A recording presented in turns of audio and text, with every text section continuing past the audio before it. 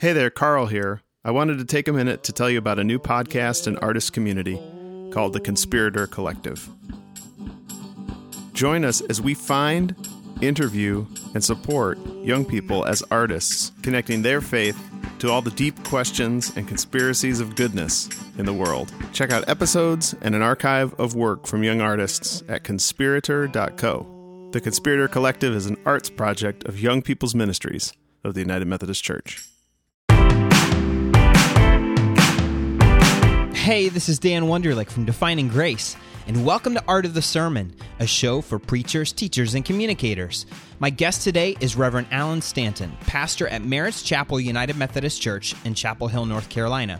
Previously, he served as the Rural Church Fellow at the Institute for Emerging Issues, a nonpartisan public policy think tank at NC State University. Alan joins us today to talk about the opportunities and challenges of preaching and doing ministry in a rural setting.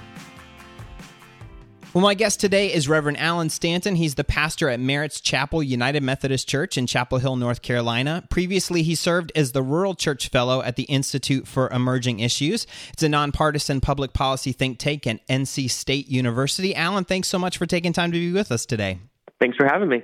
Awesome. Well, before we begin, we'll let the audience know that you are on the final countdown towards the birth of your first child. By the time this episode comes out, you will have welcomed that child into your family. But thanks so much for taking the time these last couple days before your life changes for forever. Yeah, I'm excited about being here and excited to have a daughter next week, well, Monday. So that's so cool. And that'll, so folks know that'll be around the 3rd of July. So like I said, this episode will come out towards the end of July, so we'll celebrate with you then, but congratulations on all that. Thanks. One of the reasons I wanted to bring you on the show is that one of our previous episodes was about doing ministry and preaching in a big city. And so we had Reverend Olu Brown from Atlanta, Georgia on to talk about what it's like to do ministry in that setting. And so I wanted to complement that episode with one on the rural church and doing ministry in a rural setting. And so that's the reason that we have you on. Also, you are the son-in-law of one of our previous guests, Bishop Ken Carter. And I actually asked Bishop Carter, I said, can you identify for me someone who's doing rural ministry well and who thinks deeply about it? And you were absolutely the first person he thought of. And so, Alan, why don't you tell us a little bit about yourself as well as your ministry and its context? Yeah, definitely. I will say it's always fun to have you're a bishop's son-in-law in your bio. That Yeah. I remember being at a district gathering not too long ago when I first started pastoring this church, and the DS said, "This is Alan. He's one of our new pastors, and also his father-in-law." And I'm like, "Is nobody? Don't say it." Yeah. So no, but he's not a bad one to have, right? Yeah. I'll take him. Yeah. So I grew up in eastern North Carolina, which is mostly rural, in a small rural town there. Nashville, North Carolina is the name of it. A little known fact, it's the first Nashville, the original Nashville. So people think Nashville, Tennessee is the good one. No, Nashville, North Carolina. And it's a very small town. When I was born, it was about 2,500 people. And now it's grown up a little bit. And I grew up, working on my great aunt's garden. We would shuck corn and drive the golf cart around with my cousins and pick snap beans and snap them. And that was my childhood. And then I grew up and went to Winston-Salem, to Wake Forest University. And while I was there, I studied public policy and political science. And then I went to Duke Divinity School. And in a conversation about how I was going to pay for Divinity School, someone said to me, why don't you consider this fellowship called Thriving Rural Communities? And what Thriving Rural Communities is, it's an initiative from the Duke Endowment to find pastors who are willing to serve in a rural community for a period of 5 years or more. And they pay for 100% of your tuition and fees while you're in seminary. So I said, sure, that sounds like a good plan. After a little bit of cajoling from some other people, and I was accepted into the program and said I would serve for 5 years in a rural church and ended up loving it. And after I graduated, I went and served in a partnership with Thriving Rural Communities at the Institute for Emerging Issues, that nonpartisan public policy think tank you mentioned, and worked with rural churches all across North Carolina on community engagement and community development, economic development stuff. And finally, I said, I think I really actually want to be in the local church. So I took an appointment here in Merritt's Chapel United Methodist, and it's been a great ride here. Merritt's Chapel is a church. We have about 105 active members, and like a lot of rural churches or a lot of churches nowadays, they don't all show up at once. So we average about 65 to 70 people on a Sunday. we are a very missional church. We have regular mission groups. Like this week, actually, we just fed about 50 kids through a partnership with the food pantry, and we do that every other week during the summer. And we're a little bit weird for a rural church in that we have a Chapel Hill address. And if you know anything about North Carolina, you know that Chapel Hill is not actually a rural area. Right. But we're outside in Chatham County, far away from Chapel Hill. But it presents an interesting opportunity for us and a challenge for us because we're actually in a rural area that's transitioning to a suburb. So in about 20 years, I don't think we'll be classified rural anymore, but for right now, we still are. So it's a lot of fun, and it's a great congregation. I'm proud of them, and I love serving here. That's great. And I do want to point out, you glossed over one small part of your resume. When you were at Wake Forest, I believe you were the mascot for a while. Is that correct? I was the demon deacon at Wake Forest University for all 4 years. two of those years, we actually had good teams, and the other two, I don't want to talk about that. So. Okay. So for you, what takes more courage, to stand up and preach in a pulpit or to run around and go crazy in a costume? You know, when you're in a costume, nobody knows who you are. So it's a different experience when you stand in front of a stadium of like 60,000 people and no one really cares about you. They care about the person that you're representing. When in the pulpit, it's you. There's no hiding. So when people give you a weird look, they're giving you a weird look, not the mascot. That's true.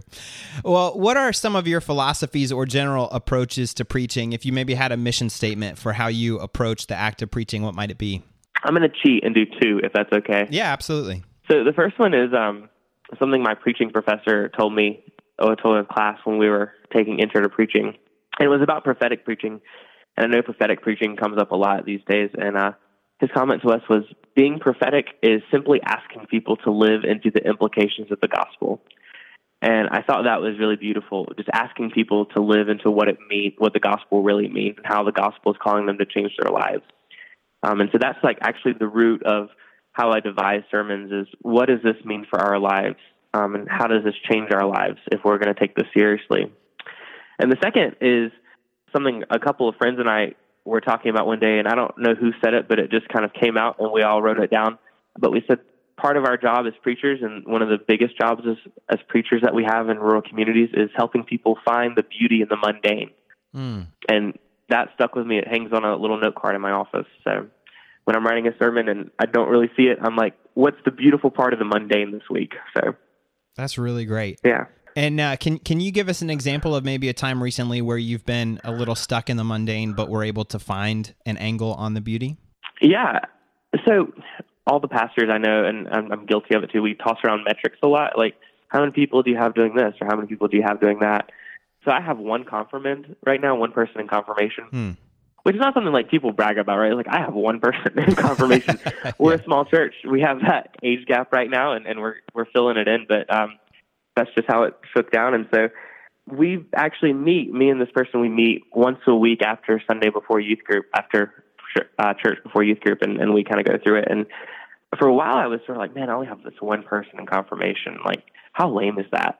And about halfway through, I realized, like, we're having really intense, good conversations. And it kind of came to a head one day when Elizabeth is her name. She told me I could share this story. And she said, why don't you ever go more in depth and stuff? Like, you just kind of give me the light answer to my questions. And I said, well, you know, confirmation's a basic class, and you're asking really deep questions that it would take, a master's course to get through some of this. And she kind of leaned back in the chair and she said, do you think I deserve a master's course? And I said, yeah, but like, that's not what we're doing here. And I kind of spun it back on her and I said, why do you want that? Why do you want to go that in depth? Most people don't. And she said, well, if I'm going to base my life around this, then I want to know as much about it as possible. Wow.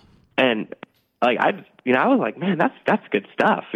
I wish I had a whole church of you. I know, that's an amazing level of maturity for a student. Yeah, and I think one of the gifts in being in a small church is that you actually get to see that a lot, where there's kind of one-on-one conversations all of a sudden say something and you're like, oh, no, like God's actually doing something here, and I missed it. Like, silly me. Yeah.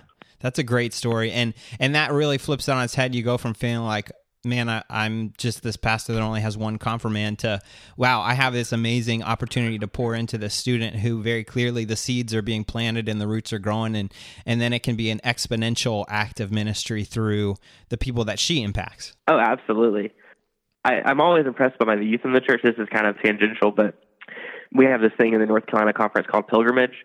And this year there was a kind of a big political stir after a couple of racist and xenophobic remarks were made to some students, and then some counter remarks were made. And so it turned into this big thing. And as we're debriefing it, one of my parents said to one of the youth, I'm sorry, you're a senior.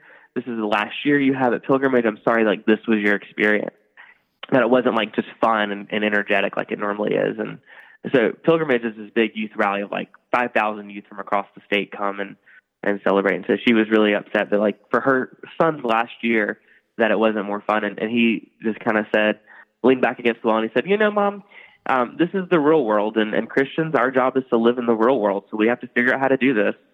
And I was just like blown away by the maturity, that it takes to have that realization. Like, I don't even have that realization sometimes, It was my job. Yeah.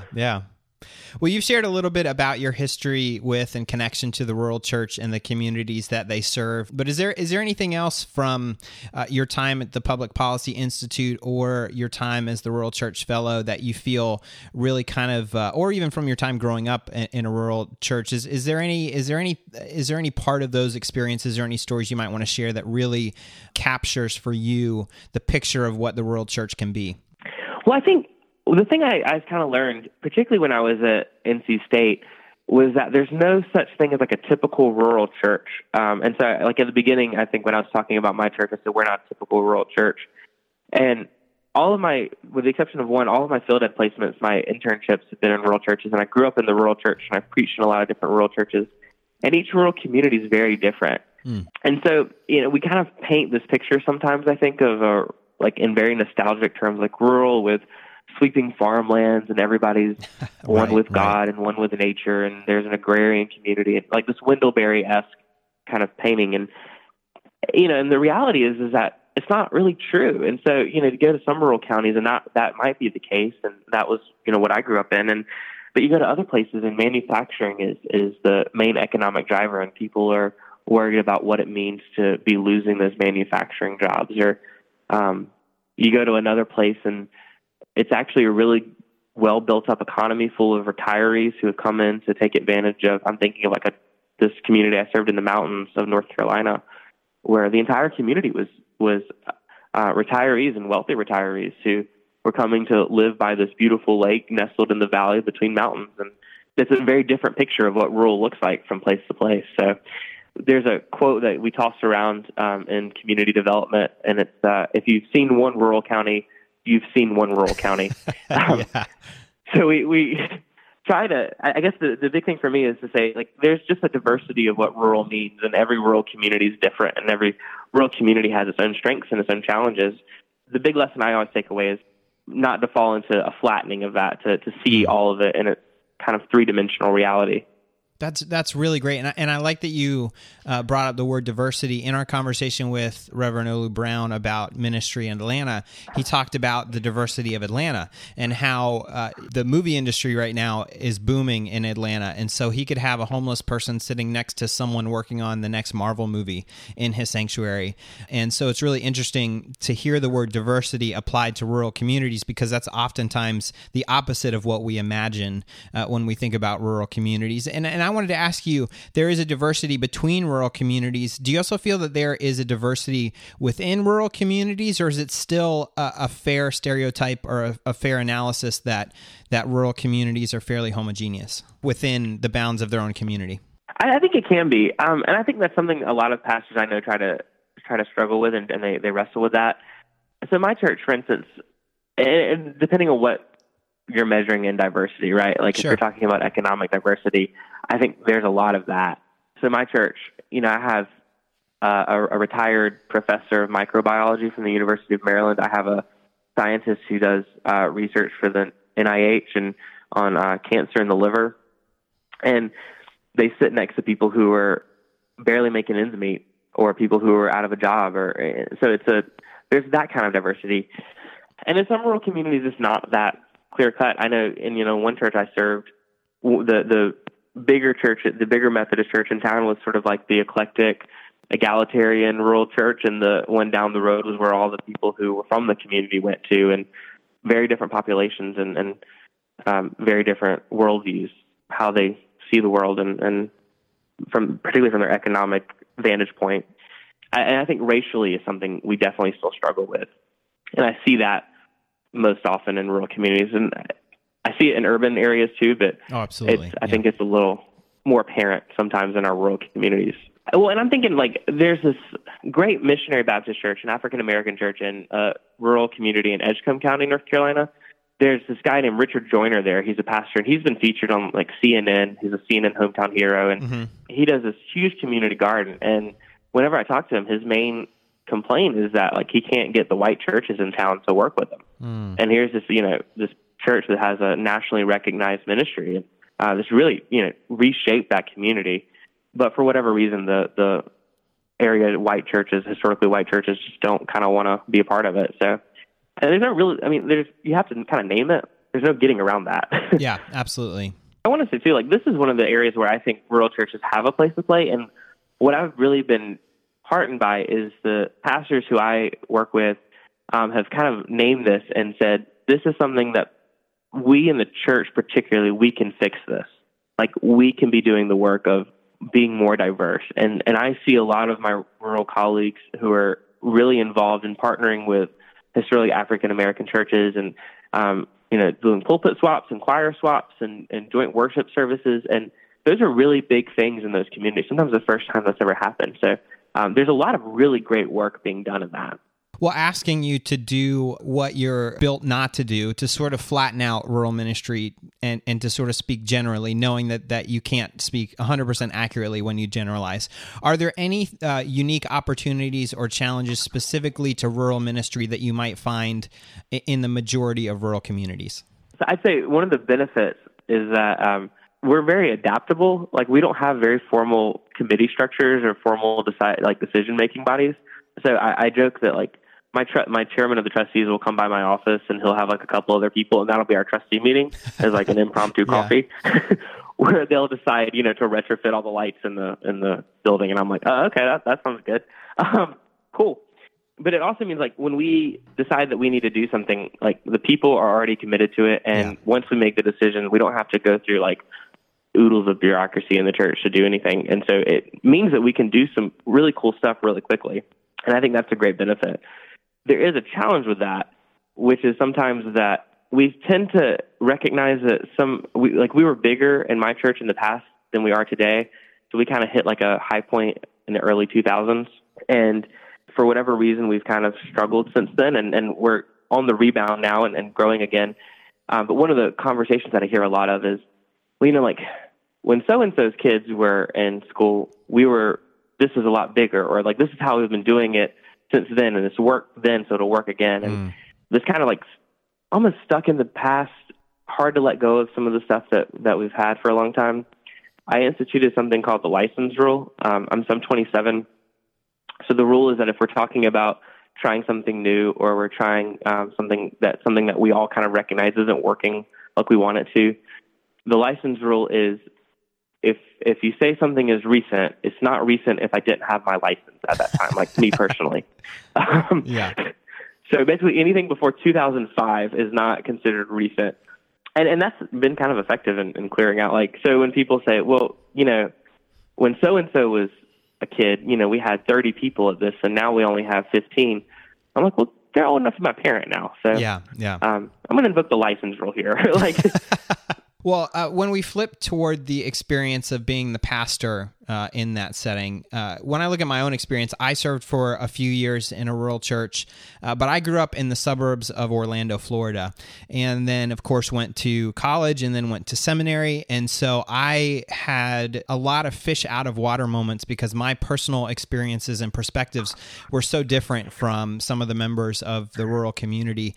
I also have friends in ministry who are pastoring in rural churches, and that's their first time ever in a rural community. I'm sure we have listeners who are maybe struggling with that feeling right now. Do you have any words of encouragement or advice for folks that are in or will soon be in rural church ministry and maybe are struggling with feeling a disconnect?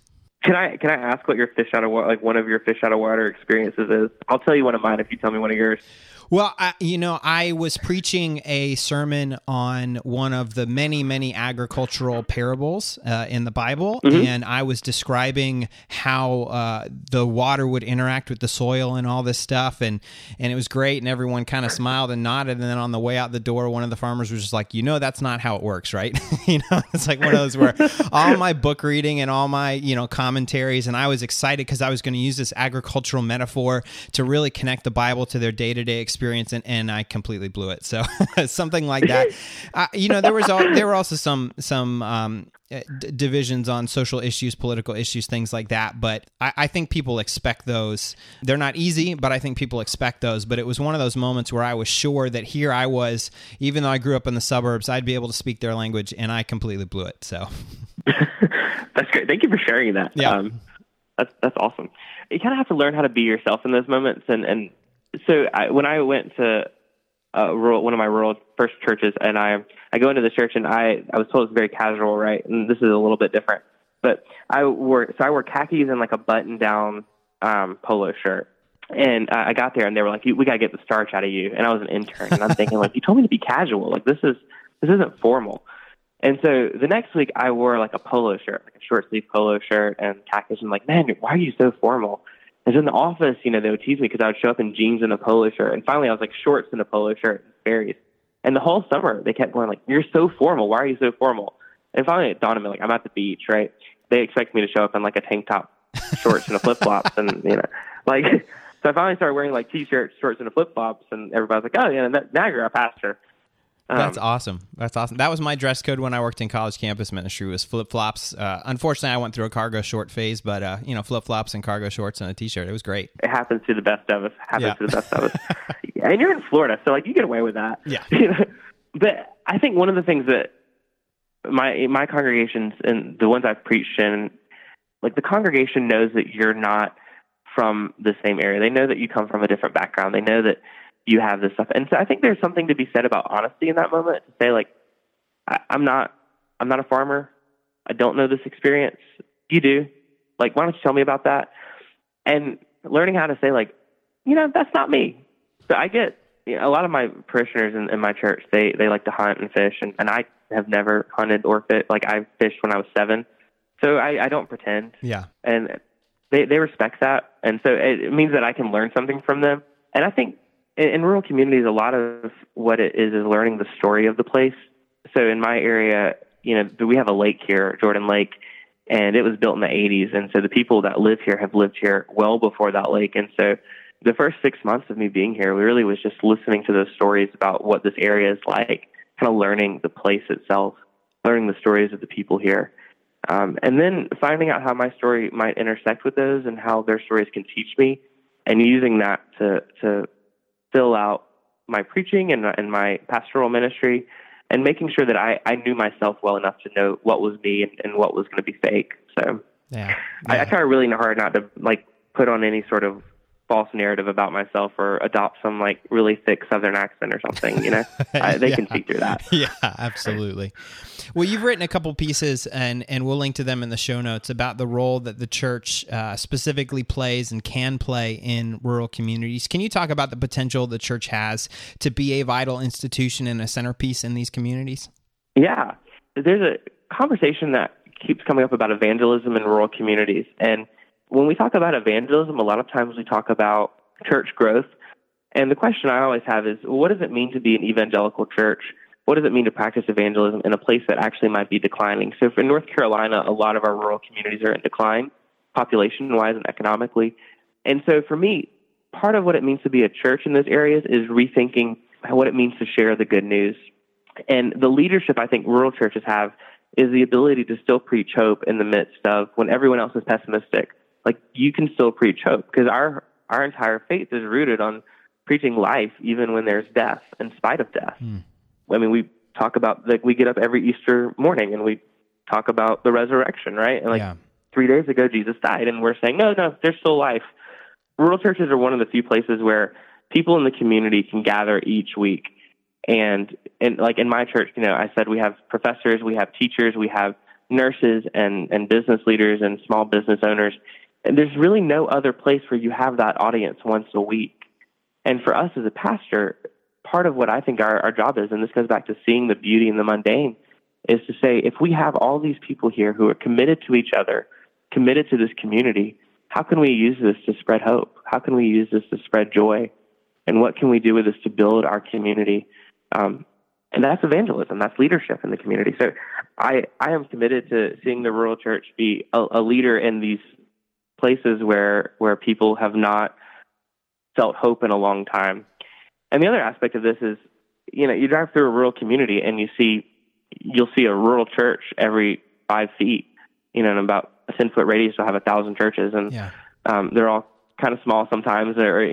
But if those churches work together, and what I've really been happy about and pleased with is seeing how these churches are starting to form networks in these rural areas. And when they come together, it can totally reshape the face of the community.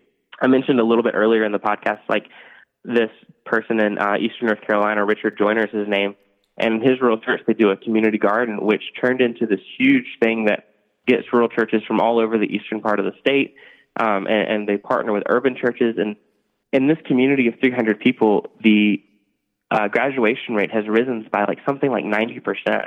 Wow. Where everybody that's participating in this program is going to college or to a four-year or 2-year school or into the military. And a lot of times they're the first kids in their family to graduate from high school. And the emergency room visit rate has dropped by 50%. The return rate has dropped by something like 50%. And if you can see it in one of those communities, you can see it in all these different places. And there are examples all over the rural churches that I've worked in where a summer tutoring program. So this is a stat in an urban area. Over the summer, there's more access to programs like summer camps and extended learning, those kind of opportunities. Mm-hmm. And so in an urban area, you generally lose about between kindergarten and fifth grade over the summers collectively use about a grade level, right? Combined, because you kind of forget stuff. In rural areas, it's about 3 grade levels that you lose. And I could be off on the stats, but it's pretty severe. And what we found is that a simple literacy camp, like a reading program in a church in the summer, where kids come once a week and read for 20 minutes a day and get time to play together and be together, can have huge, enormous impacts on the rest of these kids' life. And so we see those small programs happening all over these rural churches, and it may not feel like it now, but they're actually substantially changing the face of those communities and the face of our state and the face of our world. So those are small ripple effects, but they can do amazing things. Yeah. And they don't take a lot of resources. They don't take a lot of time. They just take passion and dedication, and that's what rural churches have. Yeah, that's really great. Well, we have a set of questions that we like to ask all of our guests, and the first one you can answer either or both. Do you have a favorite or most challenging preaching experience? I think my most challenging preaching experience is when I first got here, I had to preach a funeral for someone I had never met before, and the place was packed. And so having to preach that was probably the most challenging moment of my life. And anytime there's a national tragedy or something, trying to walk into the pulpit and say something that's not stupid, that's true about God, that offers some hope and also offers a word sometimes that we might not want to hear, those are challenging moments. Yeah. My favorite preaching experience was actually a couple weeks ago at graduation Sunday on Pentecost. So I wrote a letter to our graduating seniors about Pentecost and what it means to be a Christian in this world and going out into the future. So that was probably my favorite. Oh, that's really cool. Well, do you have a preference? Do you prefer preaching at Christmas Eve or Easter? So this is actually the first year I got to preach at Easter. Our church always does our Easter cantata on Easter Sunday. So I'm going to say Christmas Eve because I always get to preach Christmas Eve. That's cool. And also Christmas Eve is special in our congregation because we have a lot of large families in our church, and one of them is a group of people who lost an adult son about 6 years ago now. And so Christmas Eve is always a special time for me to get to preach something with this family and this congregation who is mourning this person as we sit there together and try to find hope in that. So yeah, it's a beautiful experience for me. Well, who have been some of the most impactful preachers or non-preacher communicators in your life, and why? I have 3 that I'm going to name. So the first is a kind of a big name, Luke Powery. He's the dean of Duke Chapel, and I took one of his preaching courses on preaching lament, and he taught me that you have to have lament to have hope. And so learning how to name that has been impactful. And then there are two preachers that I think everybody should listen to, and they're not famous. They should be. One is this guy named Jeremy Troxler. He's a preacher at Spruce Pine United Methodist Church. If you just Google Spruce Pine United Methodist Church, you can hear his sermons. And David Reeves is in Cullowhee United Methodist Church in Cullowhee, North Carolina, which is actually a college town. And I love both of them. They're very different preachers, but the way they use their stories and the way they are part of the community is just beautiful. David he'll only tell a story in the sermon, and by the end of it, your entire world has changed. Wow. So everybody should go check those people out. Awesome. Well, do you have any books, podcasts, or other resources that you might recommend to our listeners? One of the books I would recommend is Preaching as Local Theology and Folk Art. It's by Lenora Tubbs Tisdale. She's a professor at Yale, I believe. But she looks at preaching as, like the title says, as folk art, and particularly in oral traditions. And so it was a really impactful book for me. And whenever I have a field ed student or an intern come in, I make them read it before they preach their first sermon. So I think it's a really great book. And also, I mentioned Luke Powery. His book, Dim Dry Bones, is a really great book for people who are trying to figure out how do you preach faithfully in the midst of lament or in the midst of hard times. Both of those books have been super impactful. That's great. And if there are any listeners out there who want to get in touch and say hi, or if they want to ask questions or just follow your work, what's the best way for them to do that? So Twitter, I'm always available on Twitter. I'm at AT Stanton. Or if you go to our church website, www.meritschapel.org, you can find my email address and just shoot me an email. So any of those places.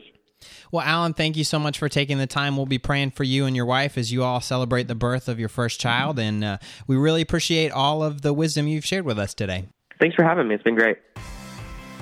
Thank you so much for joining me for this episode of Art of the Sermon.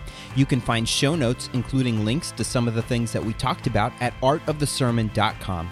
As always, I would love to hear what you think about the show, and I want your input to be a part of the conversation. So you can connect with me through Facebook, Twitter, or Instagram, all at username Art of the Sermon. If you'd like to support the show, I would encourage you to subscribe to the podcast through iTunes, Google Play Music, or your favorite podcast app so that new episodes are downloaded as soon as they're live. And of course, in addition to sharing the show with your friends, the best way to help us out is to leave a review in the iTunes store. This lets iTunes know that you care about the show and want other people to find it. Thank you again so much for joining me, and I'll catch you next time on Art of the Sermon.